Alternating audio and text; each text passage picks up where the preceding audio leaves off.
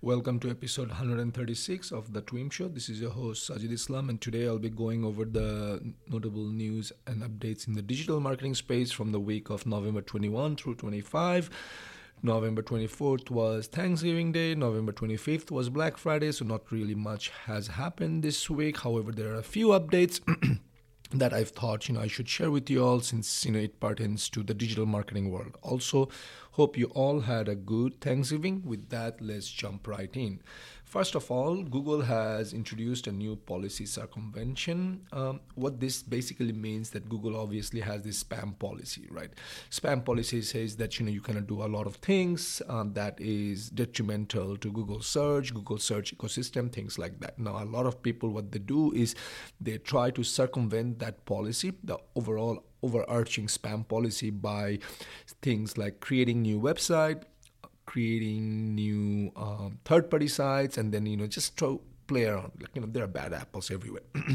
So now Google has actually announced this policy circumvention policy, which basically says that if you engage in any actions intended to bypass Google's spam or content policies for Google search, or you want to undermine restrictions placed on content, site, or an account, then basically Google reserves the right to de-rank you, delist you, remove you from the search index. Now, you could say, hey, Sajid, why are they doing it? Do they really need to spell it out? Well, from a legality standpoint, they need to make it clear, saying that this is the rule, because in the absence of a clear rule, people will do things, and then they're gonna kind of raise a hand and say, hey, I didn't know this, or I didn't know you're gonna do this. Oh, hey, you did this is bad, Google is bad, things like that. And that's something what Facebook does, and Facebook could learn from Google on these things, not have like this hidden policies, but basically make it clear, hey, if you do things, then we're gonna do this. Clearly lay out the law. Clearly lay out, not the law, but the policy. Okay, hope that helps. Let's jump into the next one. Now, there is a good advice from Google's John Mueller on when you should move your blogs to a subdomain or anything. Overall, this is a topic, it keeps coming up, and people always ask, hey, do I move my blogs to a subdomain, say, in our case, our website is marketandgrow.com, and our blogs could either be marketandgrow.com/blogs, or it could go to blog.marketandgrow.com, right? Which one is right? What should you do? So basically what John brings it down to is like, hey, first of all, decide why you want this. Do you have content that can stand on its own and it's going to help you, or is this going to be just an add-on? Like for us, it definitely makes sense that marketandgrow.com/blog, so that way when it gets indexed, it's easier to index, things like that. There are also technical aspects to it, which is basically comes down to technical SEO, right? You need to have that blog.marketandgrow.com domain or the subdomain added to the search console and do all sorts of stuff. So for us, it makes sense, but all it comes down to is, do you want the first and big question is like, do you want the content to stand on your own, or do you want the content to be part of a, complementary to your main website, right?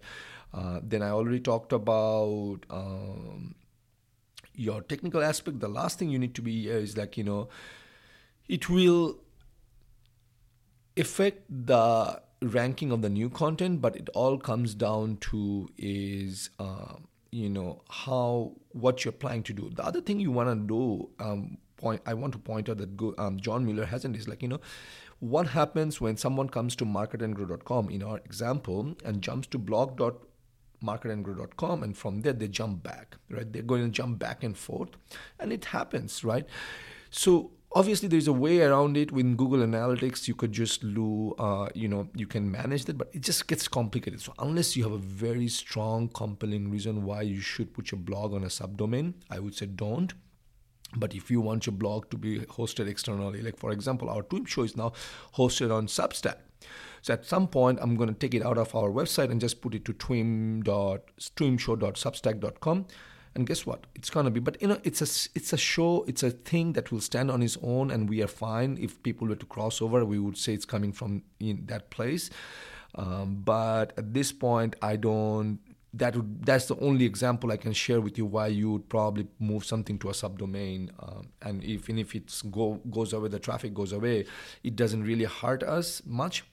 It's just that, it's standalone on its own. Next up is Gary Illyes from Google during Google Search Central Live in Singapore shared that 60% of the world's content is duplicate. I mean, I know that's a big number. And Google also shared this year in February that 15% of the search queries are queries that they have never seen before. So where this is all leading into is obviously you need to create unique content. However, also what this means is, and Gary had a couple of tips for you all. Number one is the way Google find duplicates is Google removes all the stuff that is not essential and then takes the main content. So my guess is and I wasn't in the Search Central Live in Singapore. I read it and I'm bringing it to you. So I want you to know that. But what Gary is saying that, look, what we do is we strip off all the unnecessary stuff, take the main content, and we do what's called a checksum. Checksum is a computer technology, is an IT term, which basically takes, they create a hash. So they take the content, and there is a program called checksum, or in the computer programming world, I've used it personally, and I'm trying to explain to you what it does is it takes the content and it creates a hash, and that hash is very unique. And the only way to content, even if you move a single letter, single space, single word, anything, not even a word, a letter or a space or a comma, it's going to change the hash.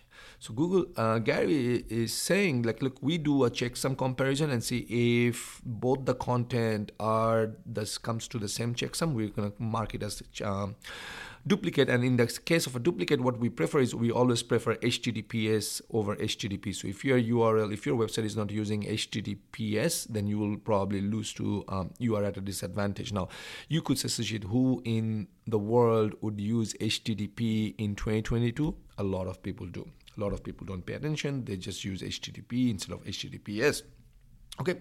Lastly, this kind of tells you that you need to continue to focus on producing something unique and useful, and then what's most out of the internet, even add your own expertise and things like that. And this is a nice segue into the next update of this week is, Google's Vice President of Google Search, who's been with Google for over 20 years and has been working on search quality and core ranking with Google, whose name is Hwang Jin Kim, has reiterated and reconfirmed that Google uses EAT in every single query. Now, what is EAT? This has been covered, and I'll quickly go over it. It's expertise, authority, authoritativeness, and trustworthiness, right?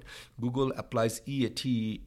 This is their overarching algorithm that they uses for everything. So you see how it kind of ties up into, and I didn't make all this up, but it's just saying, how this ties up with what Gary said in Singapore and what Hwang Jin Kim, the VP at Google Search, is saying. It's they apply EAT to everything that they do before they show the results to a user.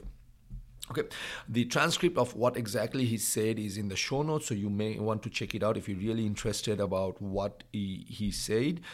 But this is very important. What you need to walk away is make sure you are writing good quality content, good quality blogs. And with that, the last update of this week is that Google has published a guide to current and retired ranking systems. And this is very, very important. And of course, if you don't want to manage it, obviously that's where we come in. But what's saying is there are a lot of ranking systems and updates that are happening. What's the difference between the systems and updates? So for example, RankBrain is one example of a system that is always operating in the background. So a system is something that is always operating in the background. On the other hand, an update is something that's just a one-time adjustment to ranking structure. Okay, so that's the key distinctions that you need to know. But at the same time, there is a lot of ranking systems that are currently operational, so like the BERT, which is short for bidirectional encoder representations from transformers. It allows Google to understand how combination of words can express different meanings and intent. Then there is crisis information system, deduplication system, which is something I kind of talked about in the second to last update from Gary Illyes in Singapore. Exact match domain system, freshness system, helpful content system, which is what uses in the EAT. There's MUM, local news system, neural matching, and the list goes on. So as you can see, there's a lot of systems that are running in the background, and of course there are like things that have been retired, and you don't want to do that. I'm going to put the link to the site where Google publishes this thing. But the other thing I want you to do is go through some of the stuff. There is like at least 10 of the systems that are currently in operational, in addition to the one-time updates that happens, and I kind of share with this podcast or this show once in a while, okay, as it comes along. With that, folks, that's it for this week in marketing. Hope you find this helpful. Signing off until next week. Take care. Bye-bye.